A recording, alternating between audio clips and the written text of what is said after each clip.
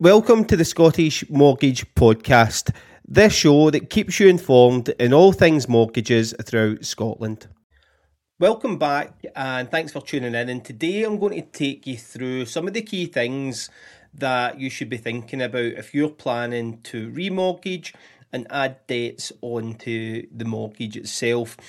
By doing this, you're going to be increasing your total borrowing. You might be saving yourself money on a monthly basis, but increasing your overall borrowing and potentially increasing the total amount that you pay back. So it's really, really important that you understand what you're doing and you take advice. But I'm going to touch on some of the key things that you should be considering.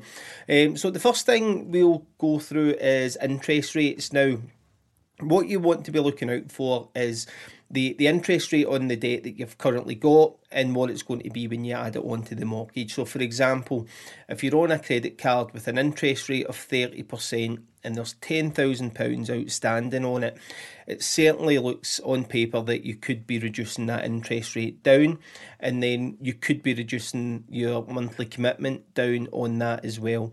But what you need to bear in mind is the total cost of it. But where it's more important to have a look at is if you've got credit cards that are, say, 0% and you're then moving them onto a mortgage where you're going to be paying interest on it, is it the right thing to do? So take these kind of things into consideration. But yeah, monthly budget's going to play a huge part. Monthly budget is often why people tend to add debts onto the mortgage. So it's crucial that you really understand how much of an impact adding these things onto your mortgage is going to be and have a clear understanding of it. And not to forget that by adding the debts on, you could be looking to reduce your monthly cost, assisting with cash flow at that point in time. However, the total amount that you pay could increase. What you also need to consider is early repayment charges. So if you're currently tied into a mortgage, you could be paying charges to come out of that deal early, which could in turn, you would then have more money to owe, because if you're taking that money out and you don't have any money to pay it, it's likely that you're adding that onto the mortgage as well. Plus, you might be on a lower interest rate in the mortgage than what you are taking the debt on for. So you might be on a rate of, say, 3% and the new mortgage rate is 5%. So take that into consideration as well. And don't forget to consider alternative options such as second charges, which are out there in the market to help as well. So refinancing the mortgage isn't just about refinancing the debts. There might be better options out there for you for your circumstances, depending on the deal that you're on.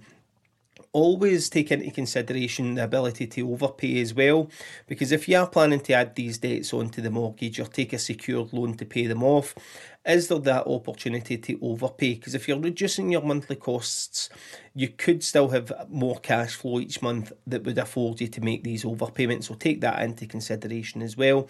But really, really important not to do this blindly. Make sure that if it is something that you're looking to consider, that you take professional advice on it. Because what you don't want is for this to escalate and snowball. You don't want to be adding debts onto your mortgage today and then in 6 months or a year find yourself in a similar position where you've spent money in credit cards, you've taken out additional loans.